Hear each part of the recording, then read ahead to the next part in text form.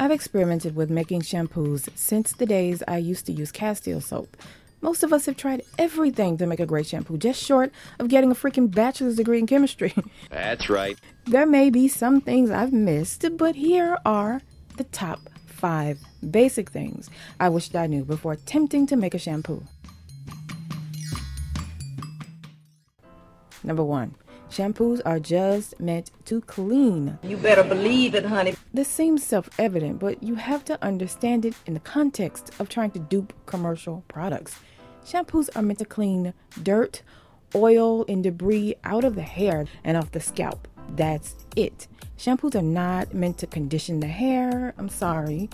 They're not meant to impart shine. I'm sorry. They're not meant to lessen frizz specifically or particularly. They're not meant to seal split ends. I don't think you can do that. But none of the cosmetic puffery I used to believe has helped me make a good shampoo. Let's see if we can explain it. Whenever making anything, start with the goal of the actual product. What is it? What do you want to do? Stick to that. Trying to do 12 different things with one product will cause unnecessary frustration. Companies who sell commercial products have an enormous amount of resources in comparison to us. They also have sizable marketing budgets. So if they want to convince us they've made a 12-in-1 shampoo, they're going to try to do that. It doesn't mean we should try to dupe that allegedly amazing product at home. There are simply way too many unknown factors. An effective shampoo will just remove oils, dirt, and debris from the hair and the scalp. Don't use more than 1% total oils in a shampoo. Vegetable oils are really not the reason your hair doesn't feel like straw after you shampoo, nor are they the reason that your hair is shiny after you rinse it off. Like the heavy lifter ingredients that we usually run away from at home are performing that job. I suggest to skip oils altogether in a shampoo unless it's directly part of how you'll be marketing the product to your target audience. Like if your target audience wants a castor oil shampoo or something, you gotta use castor oil. But remember, shampoos are simply meant to clean, so just make sure the castor oil is used at less than 1%, or else the shampoo could feel ineffective and may not lather well at all. No, don't do that. Now, from my understanding, the surfactants in the shampoo can't tell the difference between, build up on the hair or your actual great product that you just added to it. The oil, dirt, and germs come off with it, and your skin is fresh and clean. That means it's going to get washed right down the drain with the dirt and the oils. Bottom line, please save all of your expensive additives, your great extracts, and all of those good oils for your leave-in conditioners, your sprays, your serums, the things that you're going to leave on your hair, unless you want to do what the big boys do, which is cosmetic puffery. The following is a clip from private label manufacturer Steve Miller, the owner of Gables Cosmetics, via the Beauty Health Travel channel on YouTube. My name is Steve Miller, and I own the Gables Cosmetics Company in Los Angeles, California. It's one of the last of the family-owned personal care manufacturing companies left in the United States. It's called cosmetic puffering. The FDA actually gave it a name since they figure you ladies won't get hurt by putting in things like, like we mentioned, I got jojoba, I got aloe vera, I got vitamins, I've got every botanical that you think under the sun. Everybody has a good idea what botanical they think is the best. Everybody's heard of them, and everybody's been sold on them, and everybody's been recommended by a friend or a neighbor or another girlfriend who says, oh, if it doesn't have vitamin E, it isn't going to be good. Or cocoa butter, or shea butter, or does it do anything to the hair? Actually, it doesn't, because if the detergent is doing its job, once you add the water, start the agitation on the hair, Mr. Detergent here thinks the vitamin E is just another piece of scum on your hair and washes it back out. I get a kick out of all this. Some of it's just marketing.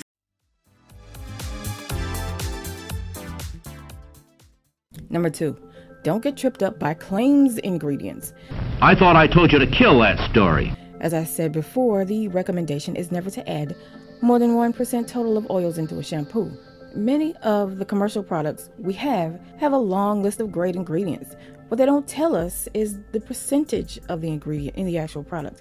It's quite possible many of those great ingredients are added at 0.05% or 0.1%, just so the marketing people can make the claim that it's actually in the product.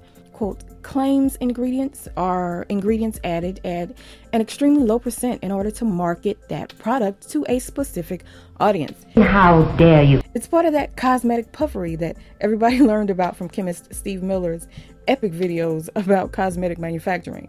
Let's say your audience is looking for hair care products with sugarcane extract because they've heard that it does something wonderful for the hair, okay? You add 0.1% sugarcane extract to a shampoo. Technically, you can claim that it contains sugarcane extract. It's true, but it's not the ingredient doing the work of keeping the hair from feeling like straw. It just isn't. Plus, it'll be washed down the drain because the surfactant ingredients will get rid of it. What I say goes, see? I'm the law around here. Yes, I was taken aback too when I learned all of this, but technically they're not lying. They're not lying. It's in the product. It's us, the public, that makes connections which don't exist sometimes. For example, let's say you like a curl-defining shampoo, a quote, curl-defining shampoo that contains panthenol, and you want to make your own at home. So some people may make the connection that the panthenol is helping with curl definition. It's not. Now look here, you. Watch out for claims ingredients when it comes to trying to dupe a shampoo at home. Stick to what you know makes your hair look and feel good. Now at home, you're probably using things like herbal infusions and teas, which may or may not have an effective amount of the actual extract that you're looking for. But sometimes when you make a product that uses a tea or an herbal infusion as a base, it actually makes your hair look shiny. Bottom line, try to figure out what the claims ingredients are and simply ignore them. But wait a minute. I know. What I do is find the parfum or the fragrance in the list of ingredients on a commercial product and just ignore every extract listed after that, because I don't think they're going to be in the product at a high enough percentage to actually do anything. Some of the chemists say to ignore extracts altogether, but let's move on. The following is a clip from cosmetic chemist and author, Perry Romanowski, the founder of ChemistCorner.com, from a webinar available on YouTube. Let me tell you a little bit about my background, in case you don't know. I always had an interest in science, which led me to getting a degree in chemistry from DePaul University. I interviewed for a few jobs, and I ended up as a formulation chemist at Alberto Culver. Now there I worked for over 17 years creating hair care and skincare products. Now, not only did I get a good background in formulating, but I learned a lot about the whole cosmetic product development process. Now, while consumers use cosmetics to improve the way their skin and hair feels, this isn't the primary reason that they initially buy cosmetics. Consumers first buy cosmetics because they like the story that the products tell. They like the packaging or the way that the product looks and smells. And to help support the marketing story and the claims made about the product, formulators have to include claims ingredients. Now, claims ingredients, and sometimes they're called fairy dust, these are ingredients added to a formula at a low level for the primary purpose of getting to put the ingredient name on the label. This includes ingredients like natural extracts, vitamins, proteins, lots of biotechnology, and lots of fanciful made-up ingredient names. They are put in the formula to have, they're not put in there to have some sort of measurable effect, but almost invariably, they don't have effect. I mean, they might have an effect, but usually they don't. However, most consumers need a story to believe when they buy their cosmetics, and these ingredients really will help support that story. Brands that don't include claims ingredients are much less successful in the marketplace.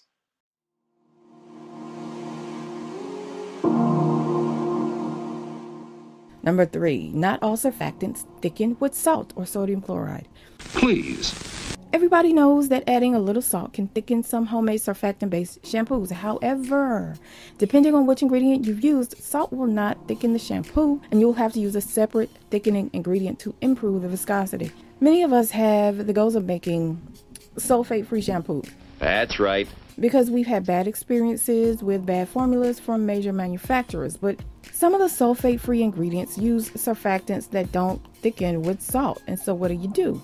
Talk to a good chemist to figure out why these ingredients won't thicken with salt. But here's a little info from UL Prospector about that. Quote, salt thickens by reducing micelle charge density, helping to promote the conversion of spherical micelles to rod-shaped micelles. But what does that even mean? For our purposes, it doesn't matter. It doesn't matter.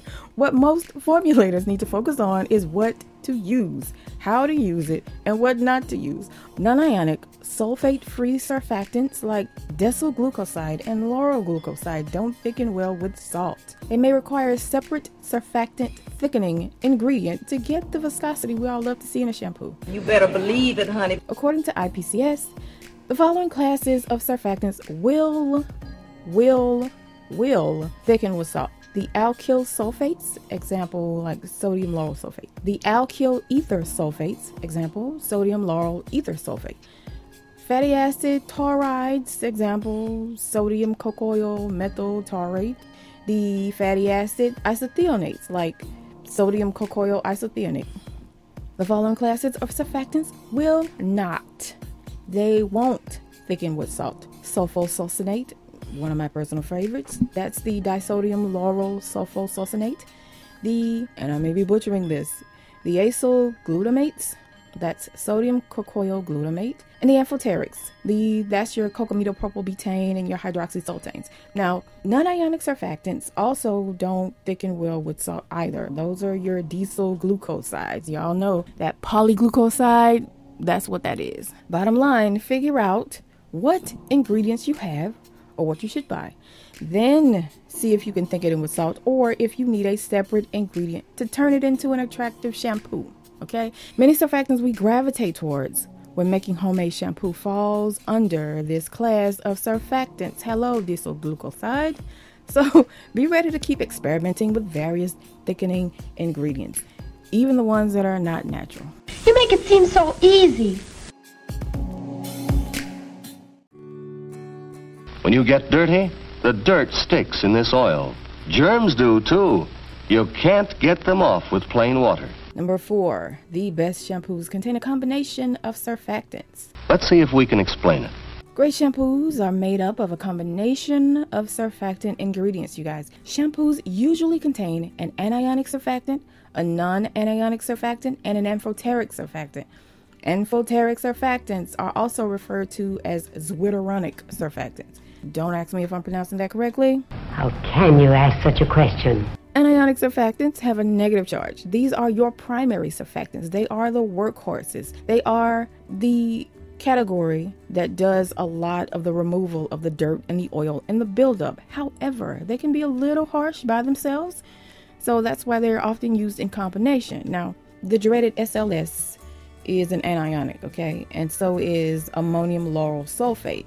But while running away from SLS, a common anionic cleansing surfactant many of us gravitate towards is actually sodium C1416 alpha olefin sulfonate. How do you spell that? Again, another one of my favorites. You'll know this as alpha olefin if you're familiar with some of the formulas at curlytea.com. But I need to make a shampoo that feels like a true commercial shampoo. I'll reach for this first. Another great anionic surfactant is disodium lauryl sulfosuccinate, or just plain sulfosuccinate. How do you spell that? It's a, quote, mild anionic surfactant meant to be used with other surfactants in a shampoo. It's said to have good emulsifying and foaming qualities, allegedly. I usually mix the alpha olefin and sulfosuccinate in one formula. They work well together, actually. If looking specifically for anionic surfactants, look at the INCI, the INCI. The anionics often have something like sulfosuccinate in their title, or sulfonate, or taurate, or sarcosinate. You know, what? There are more, but you may be more likely to find the ones that I just listed. Now, non-ionic surfactants have no charge. These are known as secondary surfactants. They're used to help combat any harshness from the anionic surfactants. For example, the non-ionic decyl glucoside, you've heard that before, is mild and is said to be good at producing lather. And so a lot of people use that one. You'll find non-ionic surfactants used heavily in those baby shampoos or shampoos meant for sensitive skin. Now, if you want to make a gentle shampoo, start with a combo of non-ionic cleansing surfactants. They may or may not work quite well as you want them to, or as quickly as you want them to, though.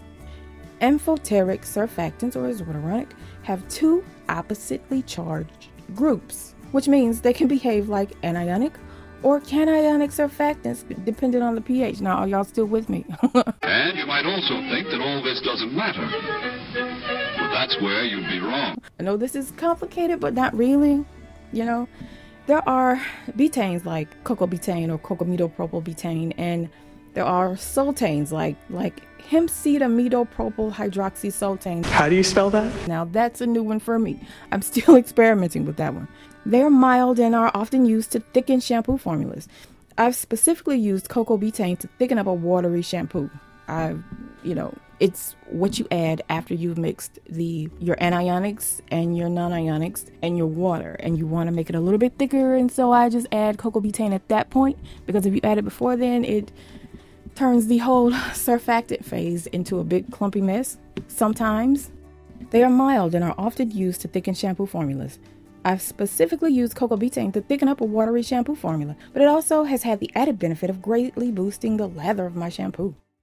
The following is a clip from private label manufacturer Steve Miller, the owner of Gables Cosmetics, via the Beauty Health Travel channel on YouTube. Clairol, by the way, invented the terms which I love: lather, rinse, and repeat. And that means use it again. Because when you use soap, you did it twice, made you feel good, kind of make sure you got it clean. In a detergent, it does not happen. One of the ingredients that we add to all detergents is bubble bath. That's when you look at the water being first, this detergent being second, and the third being a bubble bath, which we, like any betaine on it that you'll see on the label, but it's ingredient number 3. It's a foam enhancer because detergents do not lather for crap. We had to put the bubble bath in to make clients feel happy. Does it do anything for the hair? Not really. Does it help you? Not really. Does it feel good? Kinda. Does it make the client think they're doing something? You bet. And when we do contracts for customers, the first thing I ask out of any contractor is, okay, so how much lather do you want in the bottle? And they will tell me. I had one customer actually came in. He had perfume he wanted and bubble bath. And I asked him how much detergent he wanted. He says, I don't even care if it has detergent. I just want people to feel good in the shower. And so the product we made for him basically was bubble bath in a bottle with a lot of perfume, sold as shampoo. Go figure, I don't care. His checks didn't bounce, life was good, and he's out there peddling it. I won't tell you the brand because I don't want you to, if you like it, you may think that's cool to have tons and tons of bubbles. Because people judge a bottle on how thick it is, is it really heavy and syrupy? That's one of the important. Then the next thing they do is they got to smell it. Aside from that, then of course what it has to do is when you do it, bubbles. Lots of bubbles.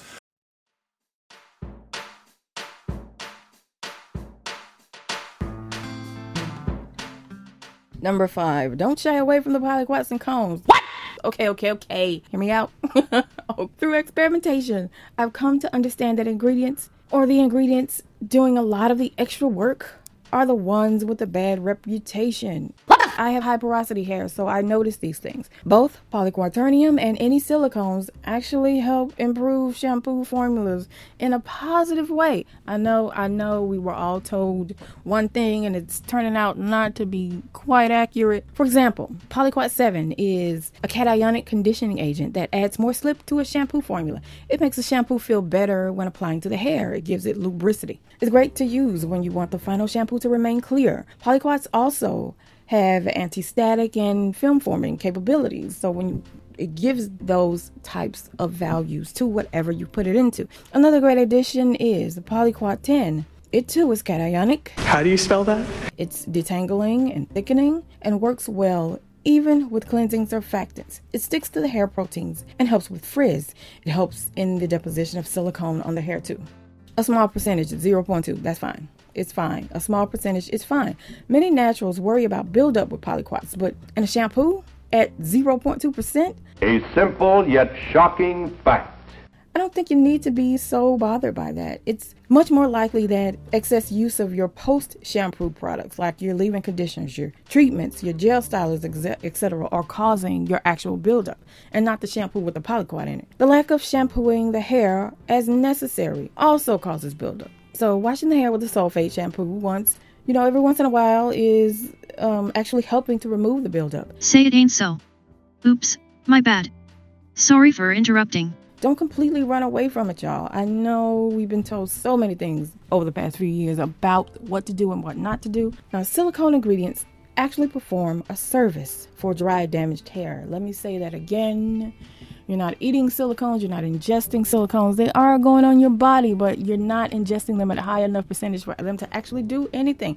And trust me, they've already tested all of that stuff out. Let me say it again. Silicone ingredients actually perform a service for dry, damaged hair, especially for my usually high porosity curls. I still can't bring myself to use straight dimethicone. Please. Even after saying that, I still can't bring myself to use straight dimethicone in a formula on purpose. Maybe I'll get there, maybe I won't, but I'm not going to stress about it. Don't nobody got time for that. But I've started to incorporate amodimethicone into some of my shampoo and conditioner formulas because my hair, like I said, again, is normally high porosity. If you have high porosity hair, definitely consider incorporating Polyquat 7 or Polyquat 10 in a rinse-off product, or amodimethicone in your leave-ins. Like, if you're unsure, start at very, very low percentages and see if you'll have a positive effect. The bottom line is, don't run away from the very ingredients that may be doing the heavy lifting of keeping your hair from feeling like straw or keeping your hair from feeling tangled and frizzy after rinse-off. So please don't be afraid to make use of real full-bodied shampoo on your curls as necessary. I ditched co-washes a long time ago because I make, use, and test so many conditioners and serums and other products on my hair that I need to get those products off the hair and prep it for the next product to test. The following is a clip from private label manufacturer Steve Miller, the owner of Gables Cosmetics, via the Beauty Health Travel channel on YouTube. Along comes World War I, a guy named Henkel, German scientist, and he invented a product called sodium lauryl sulfate, SLS. Everybody knows it either by SLS or sodium lauryl sulfate. It's been the workhorse of detergents since 1950. There are other variations of sulfated shampoos and sulfated cleaners, but he discovered that a sulfate would work with grease, add water in any temperature, like all temperature. You know, you can use cold water, warm water, any temperature you feel good. You put a sulfonated product, mix with the grease, smear it around, and the dirt comes right off. And this is how you clean your people, soldiers, anything you have. It became a very nice product. Everybody started using it. It was easier to make. Put in a bottle. Everybody liked it. It was a liquid as opposed to the bars, which you smeared around or you rubbed on a wash rag and then scrubbed your body, because when you use a soap, you actually have to use manipulation, which is why at the sink today you still use that technique. Just like the scrub board or the Maytag washing machines or people beating their clothes over a rock. Manipulation with soap removed dirt. Today, detergent basically would bond with the grease, form a soap molecule, and wash itself out. If you take a client, wet its head, take your soap, whichever brand you use, pour it on the client, let it run into the sink and rinse, the hair will become clean without the manipulation. But since you guys have learned to do it and it's become a tradition, people do not and will not expect or accept the fact that you don't do the scrubby part. And they love the scrubby part. I love the scrubby part. It feels good when somebody's scrubbing my hair. Scrub away. Don't waste a lot of time scrubbing. It's not necessary. And I don't want to say it's totally superfluous, but it helps move the stuff around a while, and when you rinse it off, it's clean.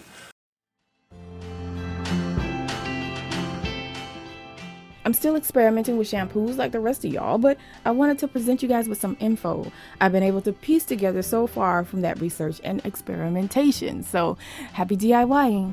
So, what happens next? Now, if you're actually looking for a shampoo formula to make for yourself at home, click the video on the screen now. And as always, get more recipes and formulas, including the full ingredients list, instructions, my notes, and other information at curlyt.com. Follow on social media, subscribe at YouTube or Odyssey, or become a patron at Patreon if that's more convenient for you.